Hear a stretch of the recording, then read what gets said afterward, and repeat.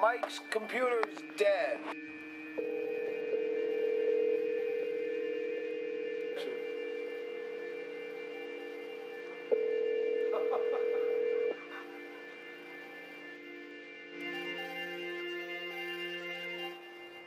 Hello?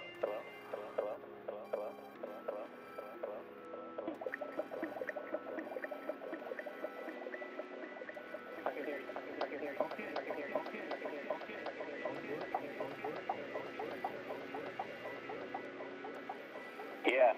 Well, thanks for trying. Take it easy.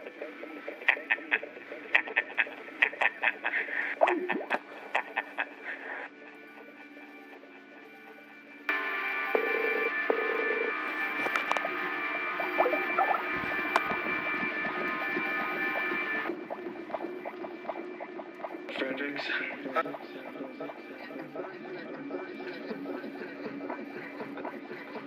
This is me making a racket.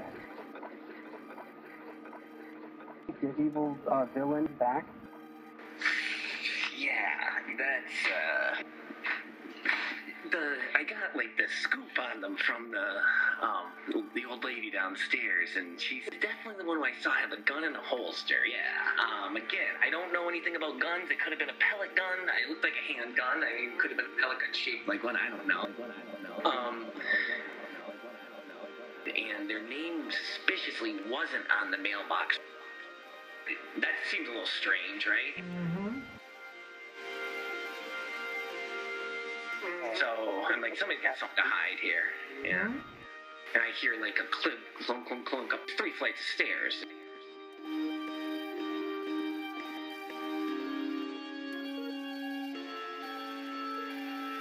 So, the old lady told me that he's never done before. He's blasted music. Lady Gaga of all things. I think the appropriate term would be psychopath. Potentially armed and on and off his medication, apparently. No, Fred, this part doesn't go on the podcast, right? Like, I'm trying my best to not get involved. But then it gets crazier. When it one, shoot him. The story was wild. And That's the long and short of it, I guess. But anyways, well, Mike, I do appreciate your almost Hitchcockian story, and I can't wait to see your screenplay. He died, right? Yeah. Of heroin. Yeah. he was not all there, you know? Like, there was something wrong about him, you know? You gotta admit they got a good joke off at the end there, though, didn't they? No. When Artie said that, you know, Bob Hope committed suicide. Oh, yeah. Oh, yeah. His writer said it'd be 4 weeks before his suicide note was complete. That was pretty good. Yeah, Artie's pretty funny. And I also was very impressed with his observation about adrenaline not working for comedy and comparing comedy to baseball and music to basketball. Yeah. I thought that was a pretty insightful observation. I was actually kind of impressed. I expected him to be dumber. I heard him on Maron, and I guess because I heard him on Maron, I thought I didn't expect him to be dumber. But had I not heard him on there, I'm barely familiar with him. Like, we didn't get Howard Stern around here by the time that dude was part of it, so I never really heard much of him.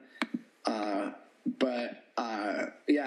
barely familiar with him otherwise. Then, you know, other than kind of his trials and tribulations, I would have thought he would have been dumber too. Of course, for me, the most interesting part of that whole thing was the bonkers shit they were saying about John Lennon, who is another evergreen topic around here at the opening. I think that they both agreed that Lennon's solo stuff was the strongest of all the Beatles, and that John Lennon's songwriting came to flower once he met the host, not Artie, said this, that John Lennon's songwriting came to flower when he met Yoko Ono. And I mean, nothing could be further from the truth. You know, Lennon pretty much checked out right around that time as a Beatle. Had a couple of bursts of the the old genius, not even the old genius, a new kind of weird confessional genius after that, and then just went off into sort of smooth piano rock as far as from where I sit. That's I'm being a little bit dismissive of it, more than I actually believe.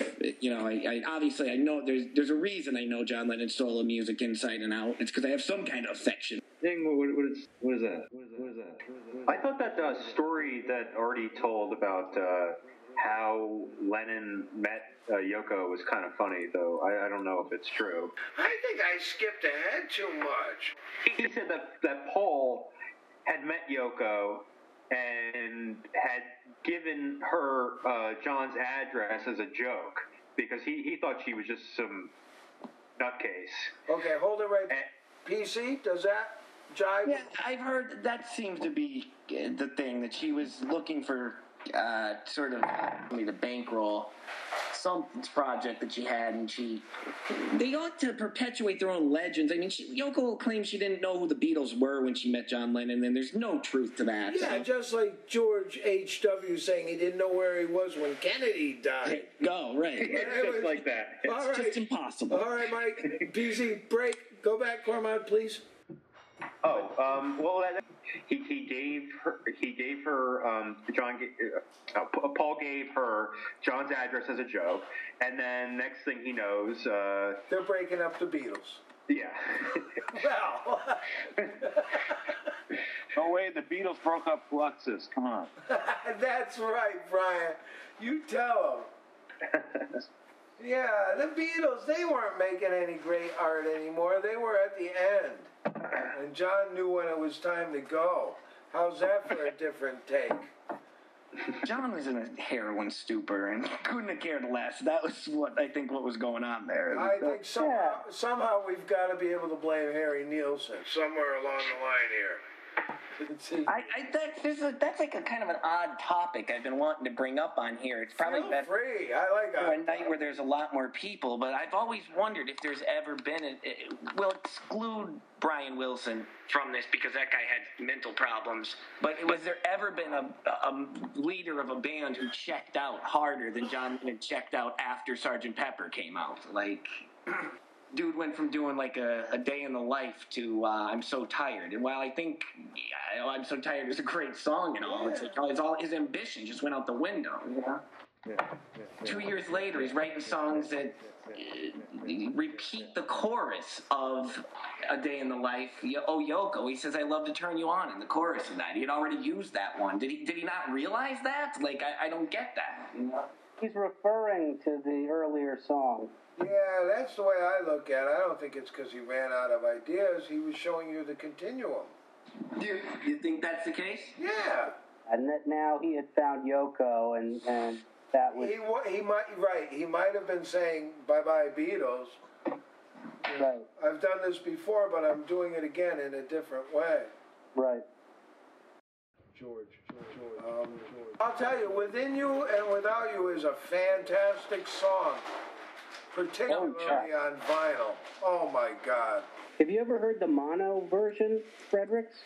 Well, I can put my tuner on mono. Does it? No, it's a different mix. It's just a different, Let me look.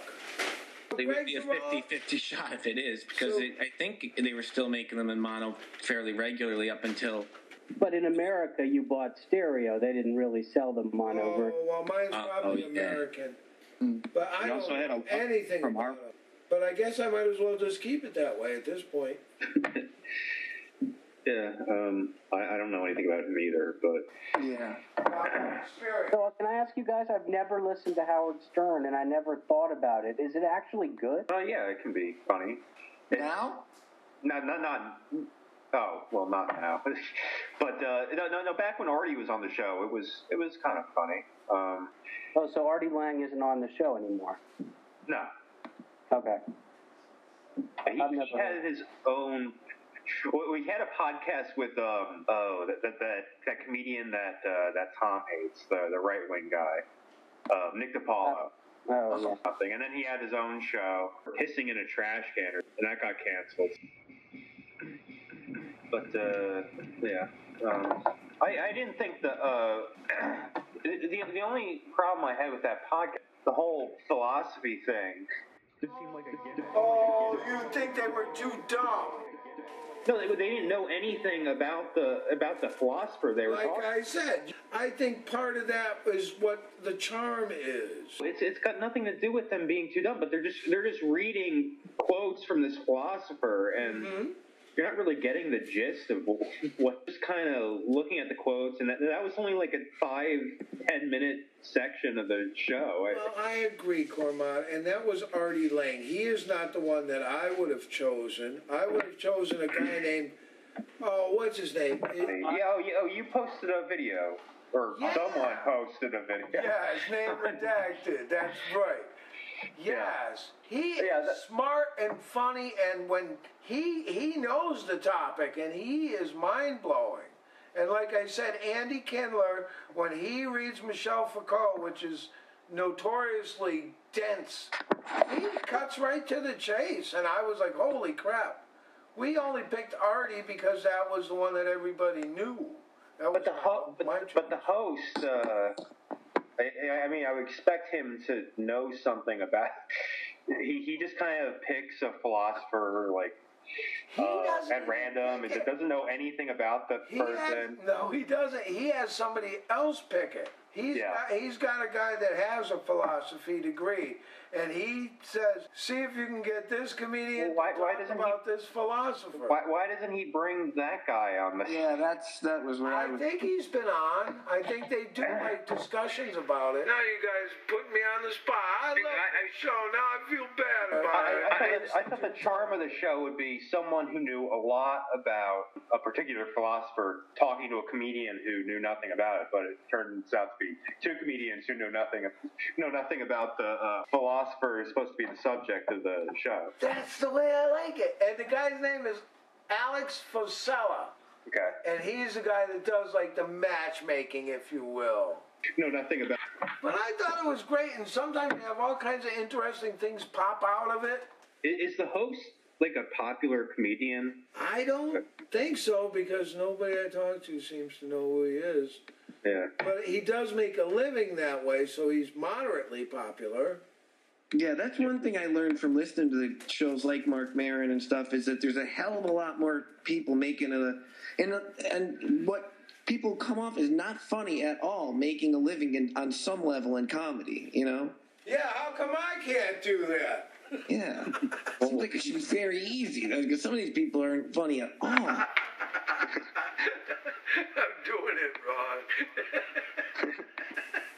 Like the most unfunny people, and they'll be like writers. Well, maybe that's the thing. Maybe when they sit down and write stuff, they're really funny, but and they're not great to be.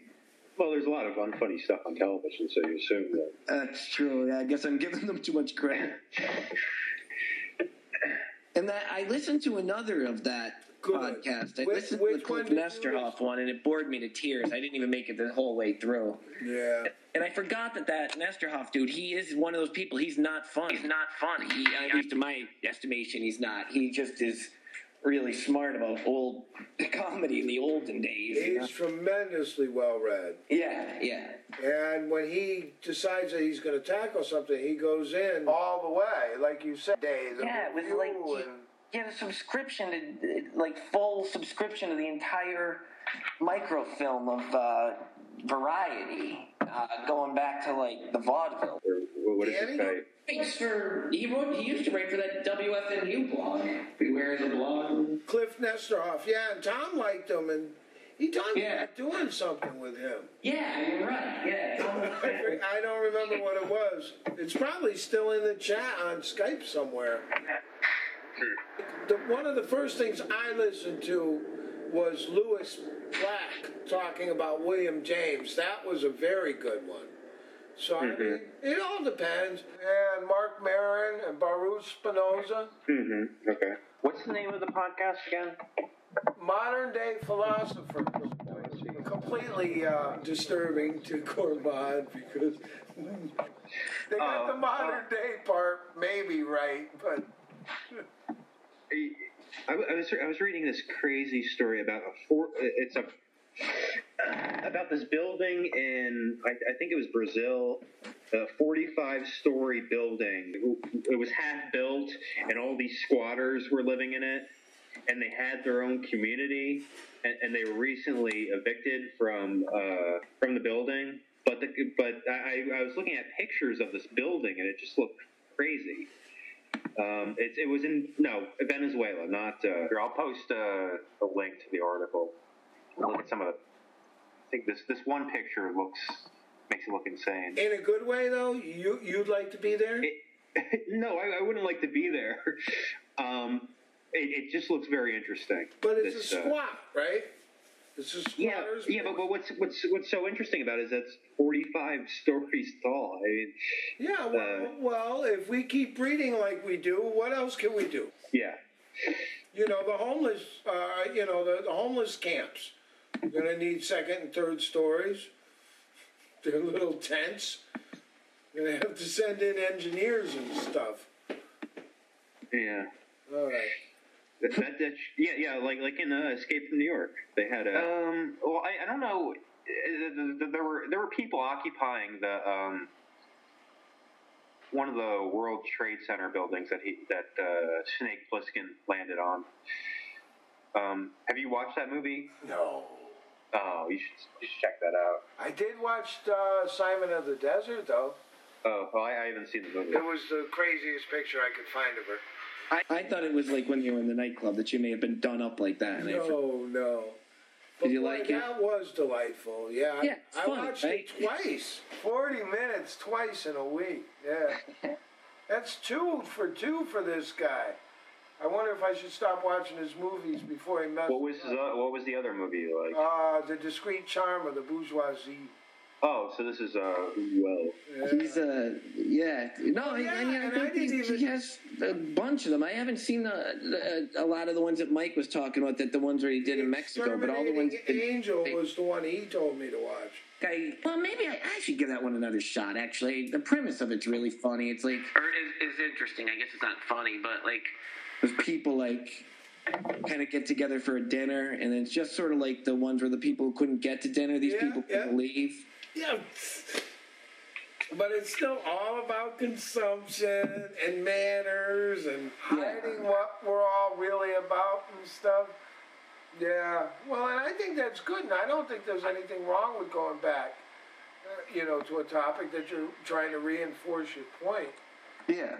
But, man, that Simon thing, although it definitely was cut short, you can tell. They ran out of money, right? Yeah, but he sure did a nice job of cutting it and making it work. Who was that band at the end? Did you know them? No, but I mean the name of it was funny. Wasn't it called? Weren't they called the Radioactive Flesh? Yeah. Yeah. But didn't you like when they made the guy move from one pedestal to a higher one? Yeah. Oh man, I started laughing. Didn't he pull some shit out of his teeth and bless it and stuff? It was ridiculous. And then when he was pooping like a deer.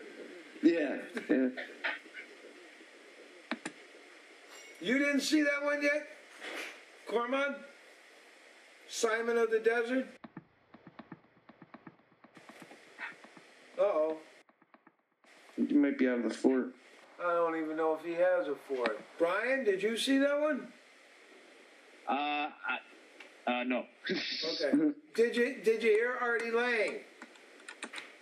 I've heard Artie Lang before, but I did not hear him talking with Marin or any. Or with Danny Lobel about Schopenhauer. Okay. No, I haven't heard Artie Lang speak since he he stabbed himself in his stomach. Yeah. Yep, multiple times. True. They called them exploratory wounds. Just kind of seeing what would happen. Yeah. Let's explore. It's curiosity. You can write it down as a hypothesis. Well, and he did say that he thought that suicide was a right. And I did agree with him, by the way. And did you hear where he said he thought oh no, you wouldn't have heard it, but he said he thought he might be doing people around him a favor. That was kind of funny. Yeah. And they said, you hurt the people around you. He said, that's not the way I look at it. I thought I'd kind of be doing them a favor and ending their problems. Not just mine, you know. I don't think I'd go see him as a stand-up comedian or anything, but he didn't seem like a terrible person. That Rolling Stone interview I read, he did seem like a rather horrible person. You know, having to leave the prostitute in the other room while he took a call from his wife. But then he didn't want the prostitute stealing anything, so he told her she had to keep clapping her hands the whole time he was out of the room.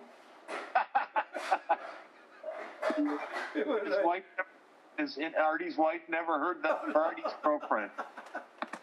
Remember, it was always Dana. He never got married. He was always talking about Dana. And I followed Stern for a while until I had really, really bad customer service with Sirius, and I got angry and I said, "Oh, please cancel my subscription." So that's commercial free, though, right? Stern, no. He gets more revenue for them, but he'll occasionally he'll advertise websites, and he's got to take pee breaks every now and then. Okay. But the commercials are rare, and they're not frequent. Yeah, well, that was one thing that always bugged me about cable television is I would have been willing to pay for TV if they didn't have commercials. Somehow there's still a ton of commercials, but I remember. Yeah, well, they always do that. They did it with PBS and NPR and everything too. You know. I remember back Nickelodeon used to not. The only commercials Nickelodeon would be for other shows they had, but now it's like, I don't know. I don't even bother. Well, I'm not a kid anymore, so I don't watch it anymore. Yeah, it's not for you anymore. Well, and if you were still watching, Brian, we're not going to judge you. You go ahead and watch whatever you want to. We're not here. Oh, thanks. But I don't think there's anything I want to see on there anymore. Okay. Oh, wait, Fredericks, what did Mike say about that? You talked to him about it, or he said he didn't get a chance. Oh, okay. He said things had been crazy. And I said, that's what we want you on here for, Mike. I said, we want to hear about work. And we got to get our masses updated. How can you do this to us? He said, all right, well, I'll see. And then he said he was going to try and see if he could get his computer up. And he's got a backup computer, but it's very old. And he says, I don't even know if he could get Skype.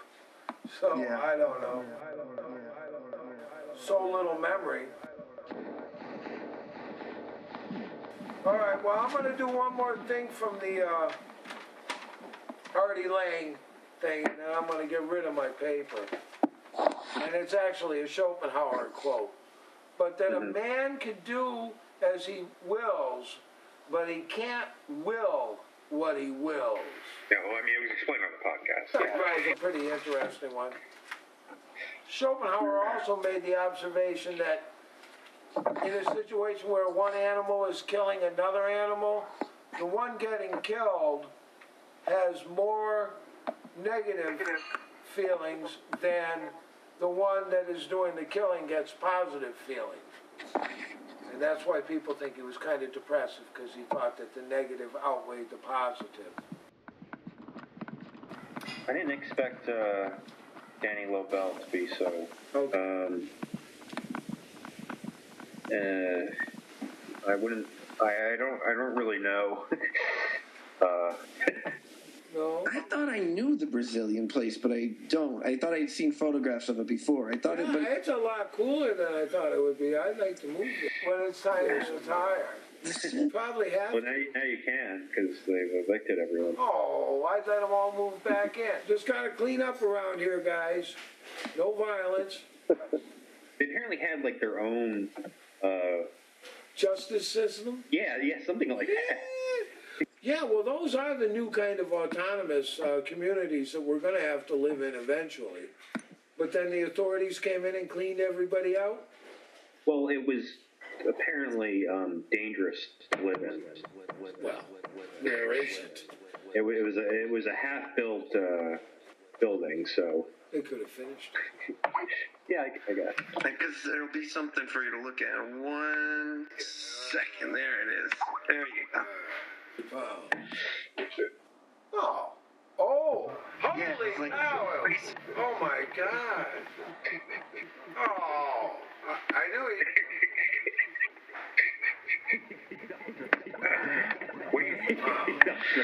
Right? Yeah.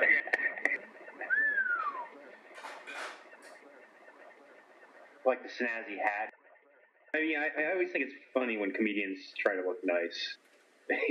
Don't really see the point. Because nobody really believes they're nice. No, I mean they try to look. They try to look good. Not.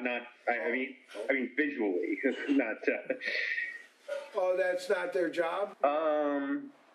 No, I don't see why dressing up and wearing that stupid hat really. And so, like George Carlin always wearing the black turtleneck and stuff. He should have wore. Well, no, I mean the black turtleneck is one thing, but wearing like these stupid hats and suit and just. Well, what if you're trying to get people not to look at your waist? Yeah. Yeah, but what about like your Paul F. Tompkins or whatever? That guy always wears a suit. He kind of carries it off, right? Go ahead. That's that. I think that looks. I think he looks completely stupid. I mean, he's trying to look like a 1920s dandy or something. Yeah, I did see. And you'd rather him in his ballerina leotards? Where he looked ridiculous. I would say that. But when he first was on TV on like Best Week Ever, and he'd just be wearing a suit, I thought he looked all right. Maybe try it. Well, I'm talking about the current look with the hipster. Well, not the hipster. I don't know what that mustache is, and the goofy 1920s outfits. Yeah, I have seen that. I will agree with that. That's way beyond what once was. Yeah. So where is Mike? His computer's down right at the moment, I guess. Oh, okay. So he might come in. No, like he's off for the night because his computer's down.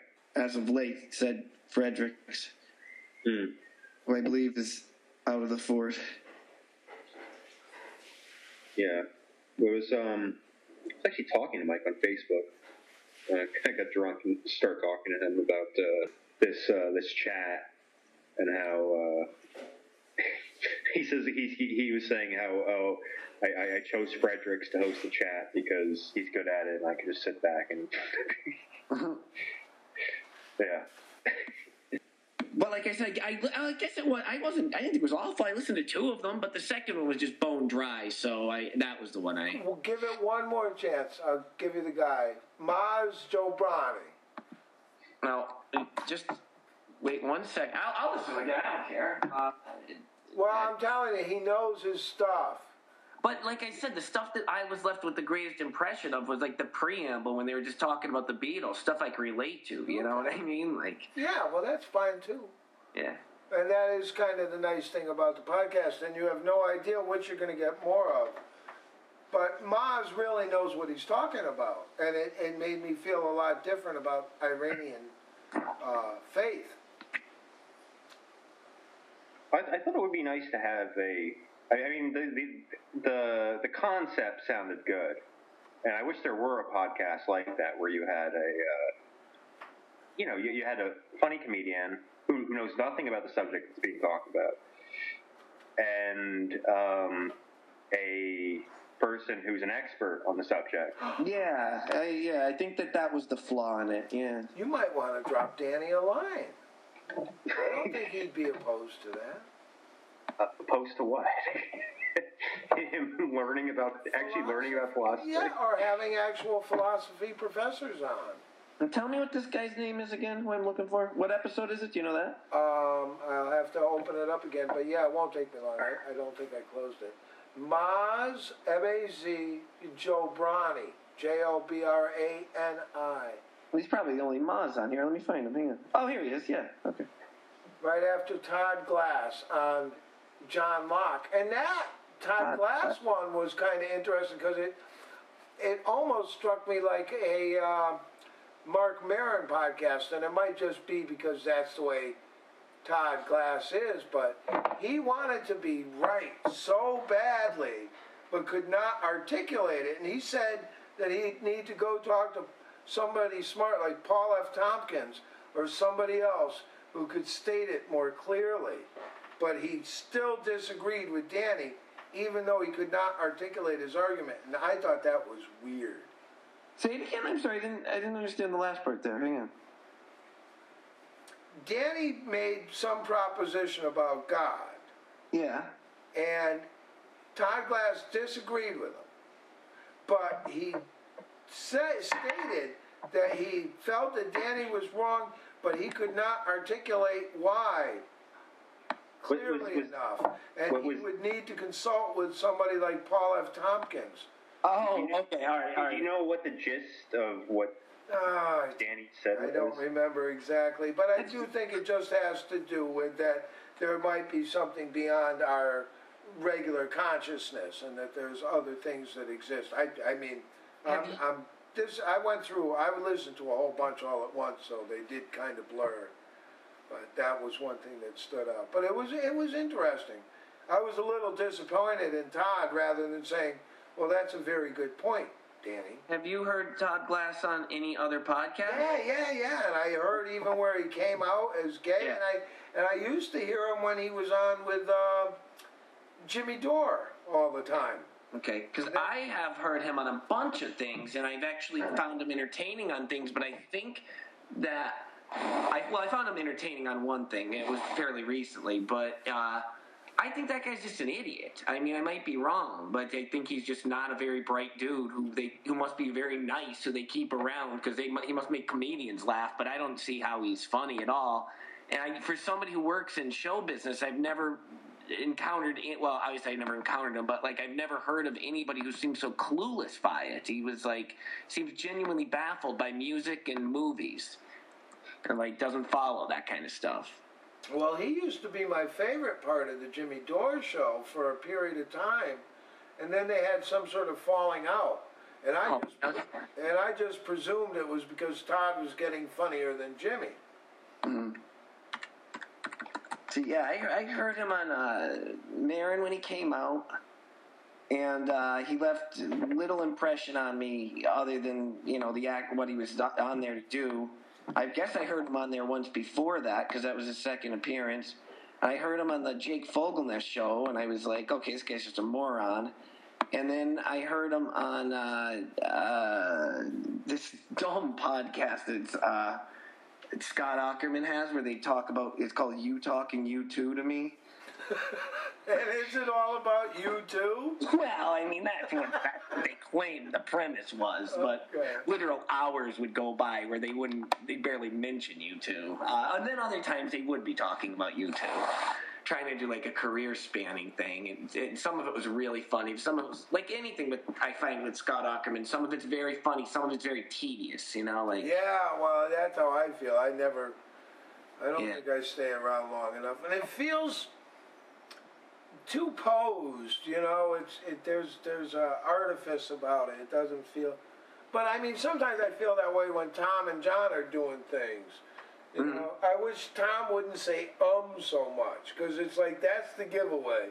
If he's saying that it's kind of routine, you mean? Yeah, and it's because even earlier on, when I was still getting fooled once in a while.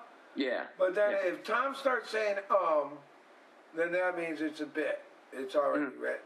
I mean, that's my observation. Maybe I'll have to pay attention to that. Okay. I remember being fooled by that once in a while. I don't know that I was fooled with it, just confused by it when I first started listening. It would be I kind of feel like I was getting the show, and then that dude would call, and I'd suddenly kind of be like, okay, now what is this? Right. And he wouldn't ask him his name and stuff like he would with everybody else. Yeah. And it was there is something weird going on. And why is he going on for so long? And actually, a lot of times when they were making references that I didn't understand, it was this isn't funny or anything.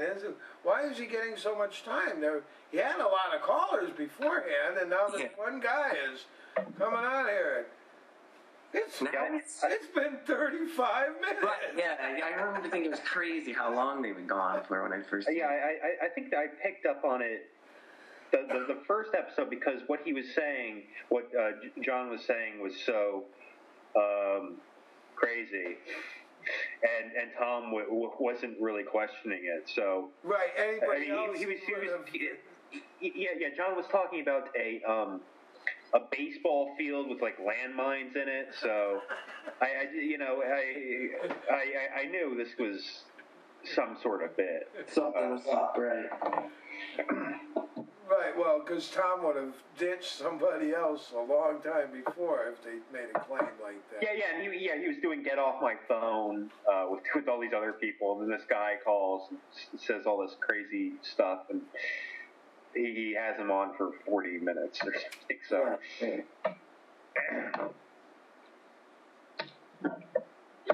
Well, and what do you make of Tom calling out for all these trinkets and memorabilia and stuff?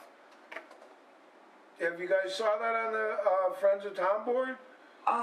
Yeah, I mean, I can only speculate what I think it might be. Go ahead. What the hell else? I mean, maybe some kind Either that or I'm going to be talking about the perfect Aryan baby. So it's up to you to decide. Well, I'll just speculate. Maybe it's some kind of box set or some kind of book or something. I don't know. I mean, I imagined a book. I imagined something huge. Well, not huge, but like the band box set. You know, where it has the CDs and it's like the size of a thin encyclopedia, but you know it's of that size. You know. yeah. 14 by 14 with a bound cover, and you open it up, and when they're looking for photos, and they said, send us your stuff and we'll take a photograph and send it back to you, and Right. Yeah. holy crap. So yeah, so then we're on the same wave. Yeah, just some kind of thing that people can buy, you know. Right, and it's going to be like the whole Yeah, I mean, continuum, which I guess you kind of have to do if you're going to introduce yourself, you know, with something that's kind of odd and esoteric, and now you're trying to go to a mass audience. There's got to be somewhere for people to go to get caught up.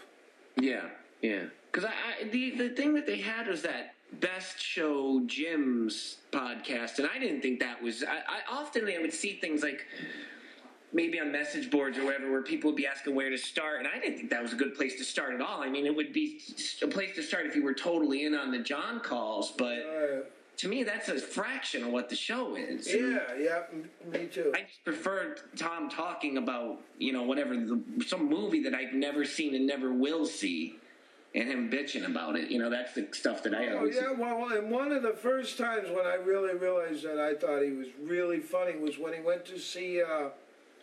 he said he went to see Speed Racer in the afternoon. Yeah, I was listening to that like this all week. by himself, and he's running up and down the aisle. Yeah, And I loved him. And I said, God damn, this guy's good. I like that. And I could see him. And he had his head down, you know, like a 6-year-old pretending to be a running back, and he was Speed Racer. And then I said, God, that is great. And I don't care whether he really did it or not. Right. He just thought of that and said it to a bunch of people. That's good. I like it. Do you think this podcast with the paywall thing will be successful? Is that what's been proposed? Well, yeah, you have to pay for the podcast, I'm sure. I don't think so. I don't think that's been... No, go back to the Tom Chats. They're still around. He said, I don't want people to have to pay for it, you... Yeah. That's why I'm doing all this stuff, you apes. Oh, man. He said he would take advertising. He didn't say anything about... Oh. So you don't have to pay for it. Well, do you think that would be successful, though? No, I think that paying for a podcast is insane. And I mean, and he... How many people pay for podcasts? Well, I mean, what he's proposing, though, what you're saying he's proposing, do you think that would be successful? Do you think he'd be able to get advertising? I have no idea. I mean, the only thing that I think we've talked about on here, and I think one time when Jason from Huntsville was here, he sort of said the same thing, that, like, the thing about the show not actually being on the radio is the main thing it'll lose would be, like, just people calling in and being like, what is this? Like, what am I listening to? I always thought that those calls made for the greatest. I think that this is, if it becomes an internet radio show, you almost nobody's spinning the dial or just happen to be driving through and picking this up, you know, and I think that's the main thing it'll lose, you know. But yeah, you will lose that. But beyond that, I mean, I can't see what else. I mean, And he wants it to be on Tuesday nights, and he wants it to be live, and he wants to take calls. I mean, he wants to recreate it in a way where he can monetize it. But you're right, Mike, without being able to broadcast. What if Sirius says they like it and decide that they'll put it on one of their... Because they got a lot of channels now, right? Yeah, but I doubt that they would put. Do they have call-in radio shows? I have no idea. They have yeah. I mean, I don't have Sirius, so I don't. Okay. So none of us have Sirius then. None of the 4, No. 5. No, that's kind of a waste of money, I think. Yeah, well, and now particularly. Yeah, I mean, if you have an iPod, just. Yep, you can get a stream. Yeah, you can find something. Yeah. But yeah, I think it's possible. I think he's trying to do something different, though. Although I'll tell you the truth, some of the podcasts I listen to, I think the people are getting to the point where they're going to be able to sustain themselves. I think Maron has figured that out. That's Mark Maron, though. He's a touring comedian, so he. Does he still tour? Yeah, I think so. Yeah, I mean less now because he's not just that. He has a TV show. That's the other thing now. Oh, I didn't know that was still a thing. The way we talked about it, I thought that was past. But I think if someone's if someone's a touring comedian, they're much more likely to be able to get good guests on their show. I doubt Danny Lobel would have gotten Artie Lang if he weren't a working comedian. Really? Or based in Los Angeles. I mean, that's another. Yeah, that seems to be the. And I would prefer if Tom never had guests. I mean, I don't. Yeah. Yeah, you pissed him off when you said. But the Did I say that? I didn't ever said that, did I? Yeah, I mean, I think that would be good for best show fans, but to get people into the show, you probably need to have some cocktails. Oh, of course, yeah. I mean, then I guess that that's just my selfish. But so Tom's got to get Artie Lang in there. Yeah. That's how I got you guys to listen to Danny Lobel. It wouldn't have worked if I said, "How about that Maz Jobrani guy?" Yeah. So that's a good example.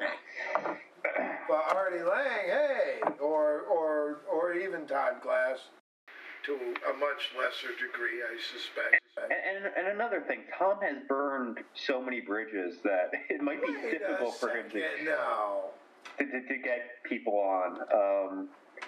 He's always 2 Live Crew on. He's always bashing. It seemed like every week he had a new person to make fun of and bash. So. But those people would sometimes turn up, like people he would kind of be dismissive toward. Yeah, like Kevin Smith and Luther. Well, Kevin Smith knew nothing about the show. And then the only reason Kevin Smith was on there was that Mike kind of tricked him into it. Yeah. That was possibly like the one that was a little uncomfortable for me. I thought that was a little disingenuous of them to have him on there after. I don't even remember it being particularly entertaining either. And I think it wasn't. Just waiting for Tom to say something, you know what I mean? And he didn't do it because he's not a complete jerk, But there was, I felt ambivalent about that, but there was a weird kind of tension that was. Yes, there was. Yeah. Very unique that you don't see. There's a certain genuineness in that you would never see in a more staged interview setting. Right. Yeah. He just kind of wandered into the wolf den, not fully understand where he's at. Doing. Well, and that's kind of Tom's point too. That these people are so above everything that they're clueless. And a quick Google would have probably reduced shit talking for years. Yeah. The best part of that. Of that interview, I thought was when Kevin Smith said he asked Tom where the station was located, and he said, "Oh man, maybe I'll come down some."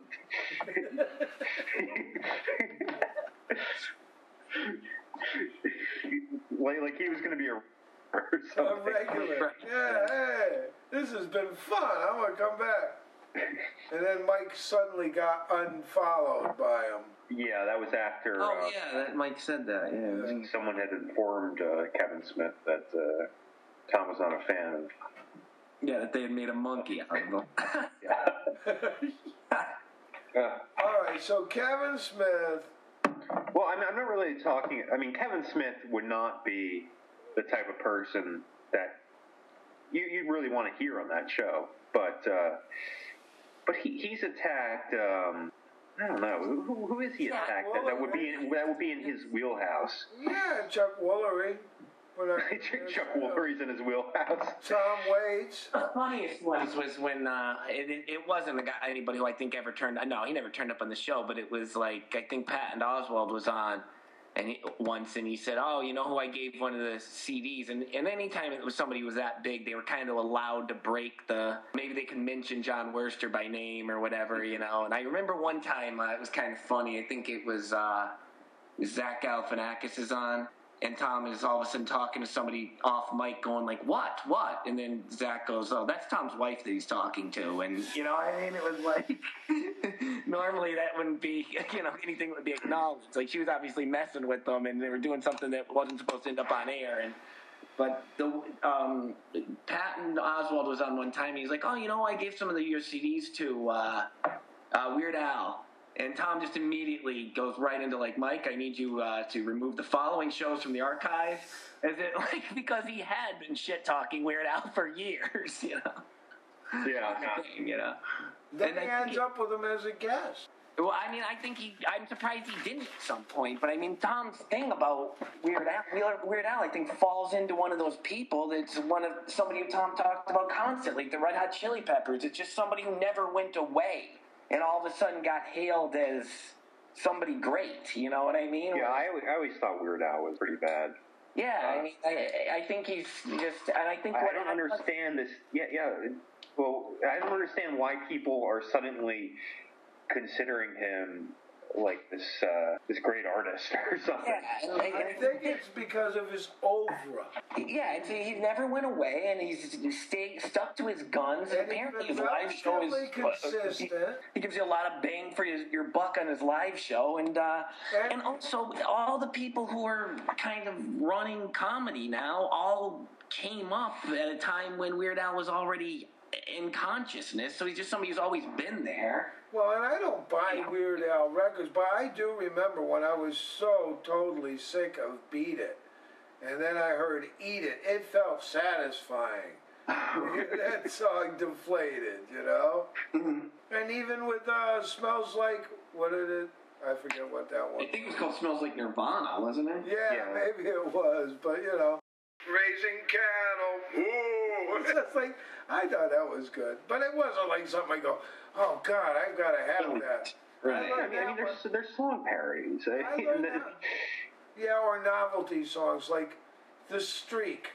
I bought that as a single when I was like 20. And I don't think I listened to it more than 3 times in 50 years or 40 years.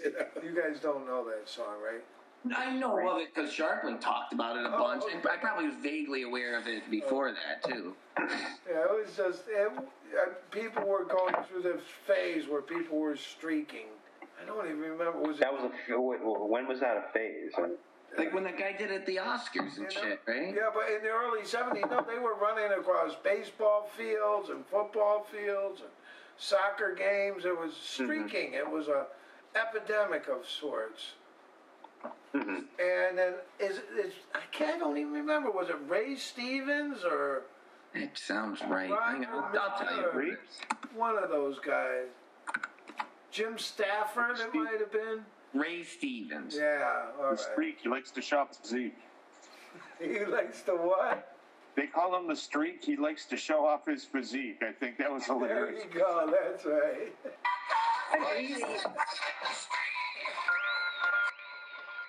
Is that it?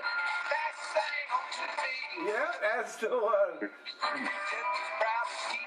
And I think this Ray Stevens dude does like conservative shit now, like conservative song parodies.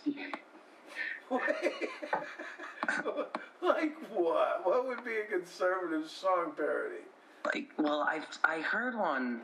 Is that like where you take a song that is popular and then make it promote conservative causes? Here's one. It's Obama budget plan. Let's hear what it sounds like. Yeah. Have you heard it, Cormod? No, but I figured it would just be some sort of Obama thing. Oh boy. I said, we'll list her incomes and all her bills, so get the bills, honey, if you will. And she got them and stacked them on the table 3 miles high. I work 2 jobs and the wife cleans homes and her daughter babysits and the son mows lawns, but that budget wouldn't balance no matter how we tried. So I said, let's do what the government does. It works for them, it might work for us. So I forgot my ethics and morals and swallowed my pride. You gonna pay his own money? We took out every credit card we could get and looked. Yeah, that's good. That's Gist of good. it, right? As annoying as that is, it's only slightly more annoying than Weird Al for me. I'm not going to disagree with you. Yeah. I like all those Weird Al things. In the last week, he's doing like a video a day. And like I couldn't be bothered on 2 levels because one, I'm familiar with barely any of the source songs. Like I don't know what the songs he parodying are, and the other end was like I don't really. Yeah, it's just not for me. You know. I might get more of a kick out of Ray Stevens because with that dude, at least you're getting a glimpse into it.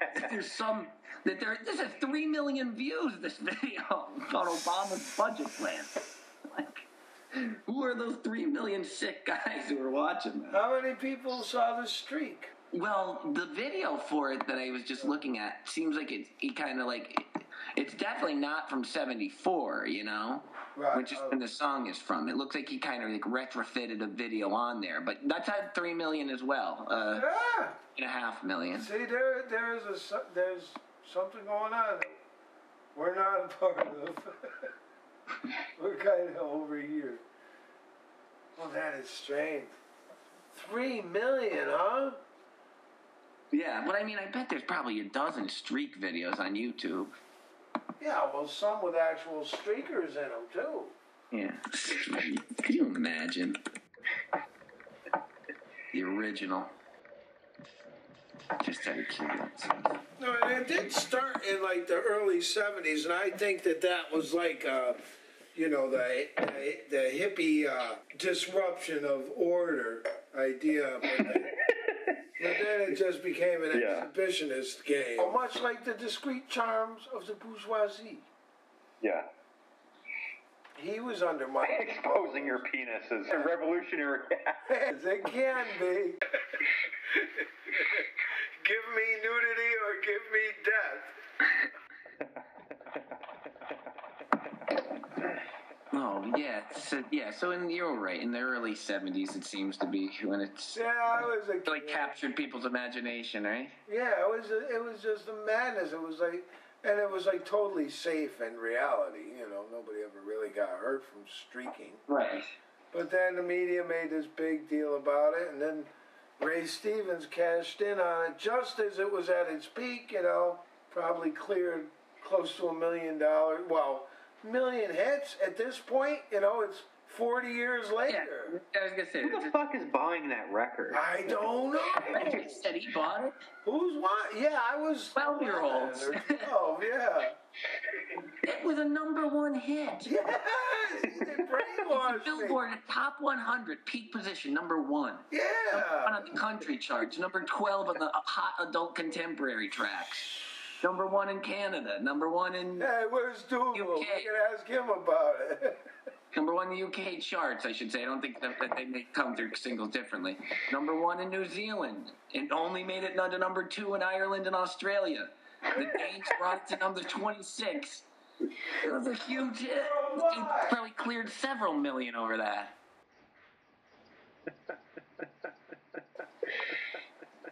So good for Ray Stevens, I guess. Yeah. And that guy of all people is pissed off about. Well, I guess he's not pissed off. Probably paying taxes. Right. Yeah. But so somebody needs to do it on royalties. Somebody needs to do it on like planking or something. Then, right? That would be like. I'm sure Weird Al. But trends like that are just so short-lived now. Yeah, I mean, planking isn't. I thought that was just some like small, stupid YouTube thing that was probably nothing like streaking. And most people don't know what that is. Anyway. I can always tell when like one of those online trends like the Harlem Shake or planking is like at its end because I hear the women in my office talking about it. Like that's my yardstick. I've never even heard of the Harlem Shake. I don't know what that is. It's some sort of YouTube phenomenon that I've never really investigated. But it was based on people making millions of copycat videos on some song or something. Streaking, I guess. I mean, I heard of that being a thing. It would just be kind of pathetic to do anything, planking or anything that's big these days would just be. Well, it would have to be like do the selfie, right? Like do the selfie. Like do the selfie. Like do the selfie. Like do the selfie. Like do the selfie. Like do the selfie. Right? Yeah. And I think there was a selfie novelty song that wouldn't have reached us. Let me see. Have you guys seen this concentration camp selfie that? Yeah. Justin Bieber? No, some girl, and I saw some other concentration camp selfies when I looked. What is it? Hey, look, this is me, and where two men got killed. Yes, yeah. It really is. Crazy about it, but I think there's stuff that we could get. I found the link here. I think there's better stuff that we could all get upset about. Oh, you have another one? Yeah. Oh man. Having a wonderful time at Oxford. And no regrets. I think I saw this John Quirk one. And there's one of some kid giving a thumbs up at the Holocaust Memorial. With a big square, I'll post the. But I don't find that stuff nearly as offensive as the discussion we had about the Holocaust or the 9/11 museum selling all those cheap trinkets, and that's coming. That's. I can't control what dumb stupid kids are going to do on field trips. I read an incredible opinion piece. Oh, I should have saved it. And it was a guy whose brother had died in it. He says, "Yeah, this would be really great to have, a memorial for where your brother died, where tourists from Switzerland can bring in their kids who only want to find a place to go pee and have an ice cream. It's the right way to honor something tragedy in my family. To have a memorial for when my dad got hit by a car.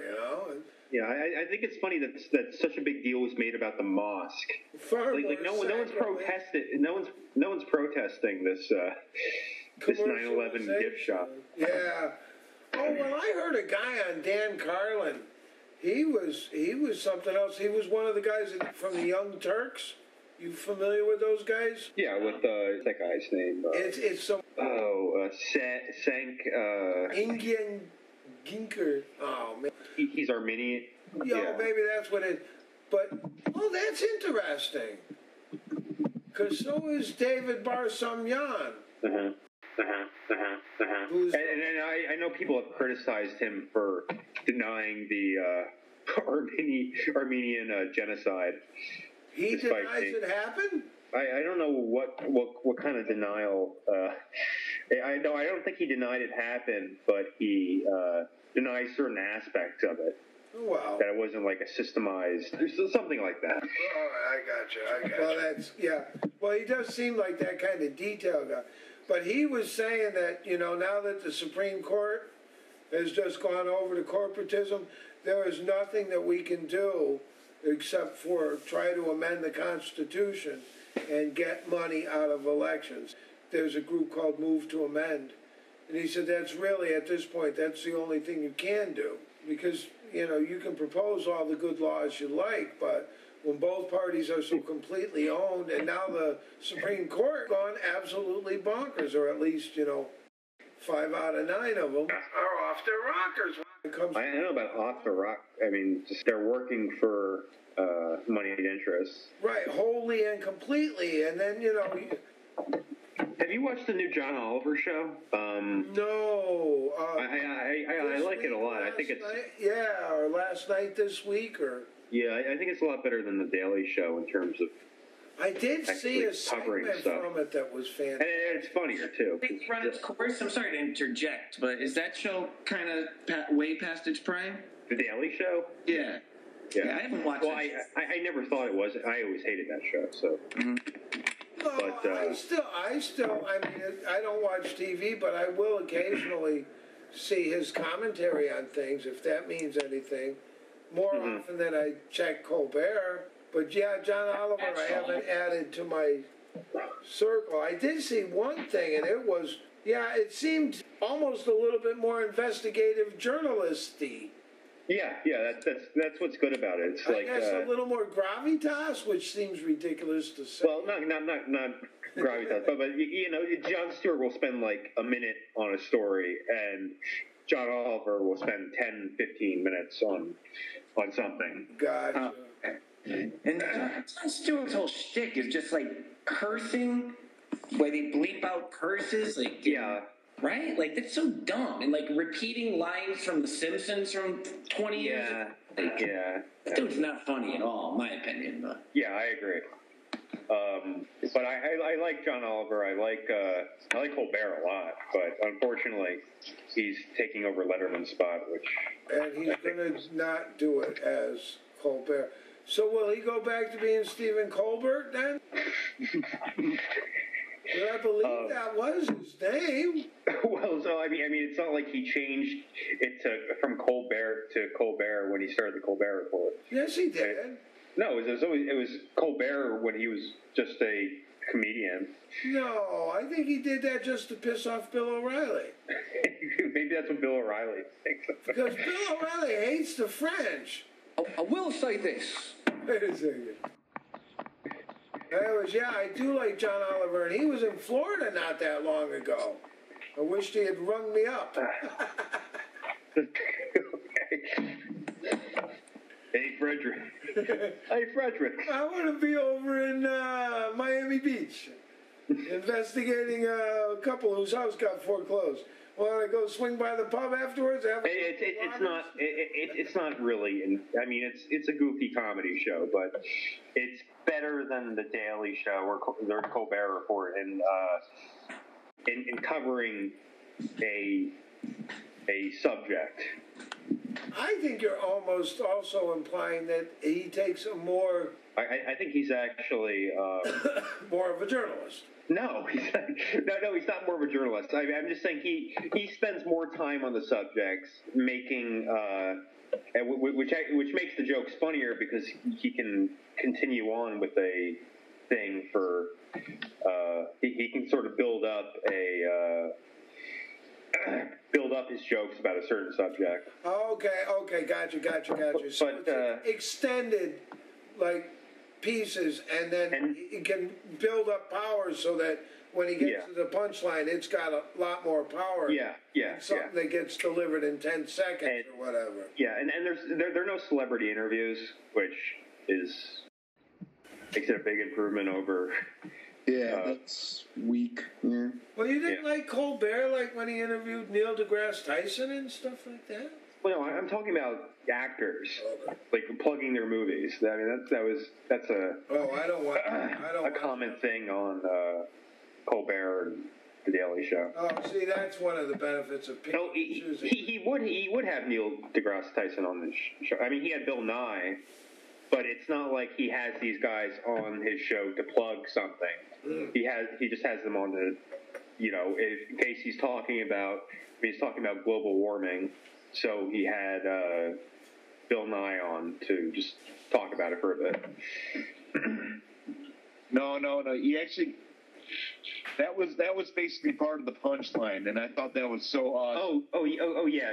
It was What he did is he was sick of people giving equal time to people who denied climate change. So what he had 9 climate change deniers debating 90.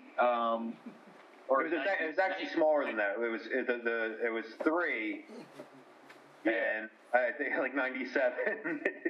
Yeah, that was great. Oh. Yeah, that was funny. Now that was John Oliver? Yeah. Okay. Yeah, see, that's a bigger concept. Almost sounds like a bigger budget, too. If you can get... Yeah, I guess. Because, Jon Stewart, you can tell it's a shoestring, and a lot of that... Mm-hmm. I mean, I don't know. I kind of like that little shoestring. I'm sure Jon Stewart could have, 100 people rush onto his stage if he wanted to. But if he could have conceived of it. Yeah. It's Or you think he's too cheap, and John Oliver is willing to pay out the big bucks? He's got HBO money. Yeah. There is nudity on that makes it. On that's another Oliver's thing. show? There was an old man's. He did an attack ad. He did a mock attack ad on an old man's penis, and he kept showing in the attack ad. He kept showing an old man's penis. Nudity. Mitch McConnell said no to Medicaid. Yeah. I'm sure that upset a lot of people who saw at the beginning of the show where they say, adult language, nudity. Please use discretion. And that's what they get. Oh my God. Well, maybe John Oliver just doesn't give a shit. Huh? Maybe that's what it is. Jon Stewart's got something to lose. John Oliver's got something to prove. I don't know. I think Jon Stewart just, he's got all these personal vendettas against people on Fox News. Yeah. And he spends a lot of time just attacking them instead of, discussing issues. One thing I notice is that John Oliver does not really, he doesn't spend a lot of his time just bashing Republicans. He kind of just talks about large Republican is stupid. And Oh no! He'll talk about he'll talk about campaign finance and stuff like that, and not just partisan. Yeah, not really partisan stuff. Well, that is good. Yeah. Well, I'll have to check it out. Yeah, he did this. He did actually a really good 15-minute segment on FIFA and how corrupt they are. FIFA, the soccer. On who? The International Soccer Organization. Oh, okay. No, I didn't know that. But... And how they kind of, for Brazil to host the yes. World Cup, they had them build this stupid arena in the middle of nowhere, and now. Well, and Stan was saying the same thing about Sochi and stuff like that. Was that the same article where they said, well, now next time the only people that are going to be able to afford to do it is Qatar or something like that? Well, I don't know about the. Wait, what article are you talking about? I'm just talking about the segment I watched on. Stan. Well, I think it was about that, or somebody. Yeah, I'm sure the Olympics are similar. And and they were just saying that how these big events are just such money losers, and people think they're going to get something out of it, but they end up with these big, huge, empty bowls and huge amounts of debt, and then everybody's gone. Yeah. And that's what it was, and that might have been Stan. They proposed that Putin went into the Ukraine just to distract people from what kind of debt they had gone into from trying to get the Olympics there. And the way that money is getting distributed in our world now, that is what Stan said. You're right. Yeah. Was destroying. Obama was the reason that America was going downhill or something. And that he wanted to be emperor, it's just stupid shit. Okay. Sponsor the whole damn thing themselves. Yeah, it's kind of. There were actually riots. Well, I don't know if there were riots or just protests in Brazil about in Brazil, there were riots. There was violence. Yeah. Okay. Well. They're like, yeah, I imagine. We got people starving, and you're tearing down the rainforest, no less. Yeah. To put up a stadium for 4 games, or even say a month's worth of games, which I don't think it was, but there's just no logic to it. Yeah, and John Oliver also pointed out that FIFA refers to itself as a non-profit organization, even though it's making tons of money off this stuff. And by referring to themselves as a non-profit organization, they kind of force these countries' hands to put in all this money. Well, I mean, they have to be idiots. The idiots. Back to the Young Turks guy. But he made a couple observations like that. He was on with Dan Carlin, and it was nice not hearing Dan Carlin droning on by himself. He actually got to talk to somebody.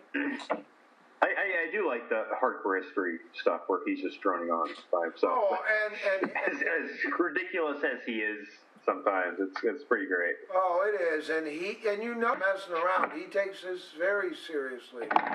Oh yeah, he spends so much time on those on each podcast. The hardcore history ones, anyway. I don't know about the other ones, but he spends months on constructing those. Yeah. Mm-hmm.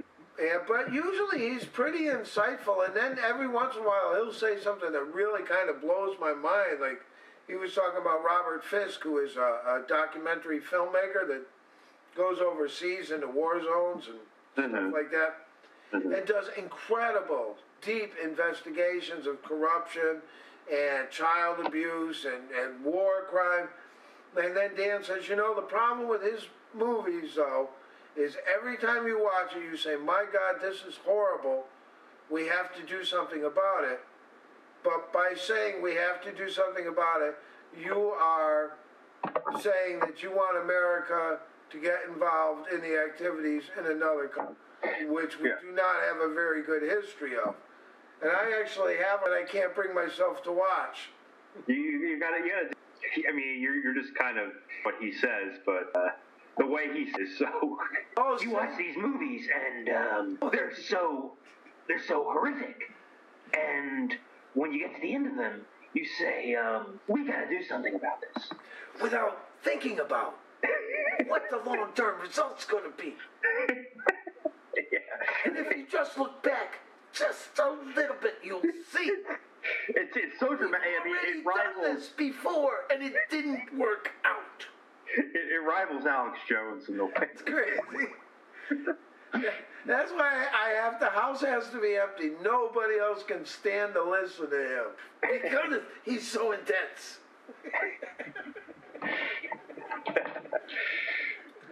So, PC, you thinking about listening to some Dan Carlin? No. Okay. Well, you really should. Just wonder if I could listen to that. It sounds interesting, but I mean, like, you say they're super long? The hardcore history ones are. Oh, okay. Yeah, that's all right. I'd rather have you listen to Danny Lobel and that Maz Jobrani guy. Think about it, people. When you think about radio hosts, I mean, some of them are 160 pounds. Some of them are 170. But then, some might go double that. 340, 350. And this is, it's unsustainable, but you have to listen. Yeah, we'll convince PC and Brian and Epic. They'll come around.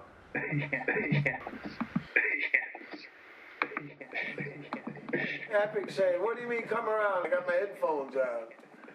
Listening to the Roman Empire. Yeah, where is he at in his history now, Cormac? He's on World War I. Oh my God. That is when things really got berserk. Yeah, he. It's unfortunate that all the The Roman Empire one is you have to pay for that, so Yeah. that sucks. But the World War One episodes. So unfortunately, it's a bit to get to the meat of the podcast. But when he gets started on actually describing the events, it's pretty good. He'll kind of go on a little rant about why World War One is a long preface. Yeah. It's just stuff you don't really need to. Stuff you don't need to know. Yeah. Well, that's why they got the fast forward feature. Yeah. And that's kind of what I do with Danny LaBelle with some. Yeah, you fast forward, you missed all the good stuff about John Lennon. I did. I forgot about that. I've got plans. Yeah, I don't think that anybody would report you. It's good to think Hardy White might. What's that? Well, actually, I quite like Hardy White. You guys listen to him? Any of you guys? I can't even remember. No. Not. I've seen some videos, but. Yeah, I got 2 of his DVDs. But yeah, he's a good weird storyteller. And most of the stories, while they don't have a point, they do hold together rather nicely. He's on WFMU? Yeah. He's on right after Clay Pigeon on Thursdays. Okay. Yeah, I mean, if you want to check him out, you should watch some of his YouTube videos. Since those are... Yo, Bubba. Sitting by a fire, by a little hut that he seems to have built. Awesome job on that one. He's quite the man. He's a character. Former Florida guy. Yeah. For some reason, Clay keeps saying he's in Alabama, but I swear he's in Kentucky. Can you find that out, Spike? Yeah, but I'd rather wait and see what comes to me. Yeah. But sometimes he has he's got jazz musicians in there improvising while he's telling the story. He does some pretty interesting things. And he tries not to say anything bad or harmful. He'll just throw something absurd at people and maybe make them see that they're being absurd. I could be totally wrong about that. And Epic, did you finish your Molotov book yet? Oh, I was reading it. Oh, Brian, I'm sorry. I thought it was Epic that was reading it. No, I finished the Drunkard's Walk, and it was good. And then so I picked up Subliminal, but I'm still forcing my way through that one because I met a girl at a show the other day. She wanted to swap books with me, and I'm like, well, that's cool as hell. So hey, yeah, so I'm reading a book of Chuck Eddy's criticisms about rock, and then this book by C. Carr from the Village Voice about performance art throughout the 80s and 90s. Does sound like a very interesting girl you got there. Yeah, I know. So you get... Yeah, I met her at the Swans show, so she digs swans, so I'm like, oh, yeah, you're cool as shit. All right, yeah, we got something going on here. Yeah. Well, that is wonderful. Yeah. And she lives in Buffalo, too, so I'm moving to Buffalo soon enough. So. My goodness. You're just a bearer of good news. Yeah, everything's coming up you lately. Oh, man, I just don't want another shoe to drop. Oh, God. I'll say that, and I think that. Oh, yeah, I don't know. Well, as Mulatto said, streaks happen. Streaks of luck. Yeah, you're absolutely right. Things come together and they come apart, and that's yes, they do. And you can't always predict when, where, but don't attach too much meaning to it because it's probably just random. Right. It's not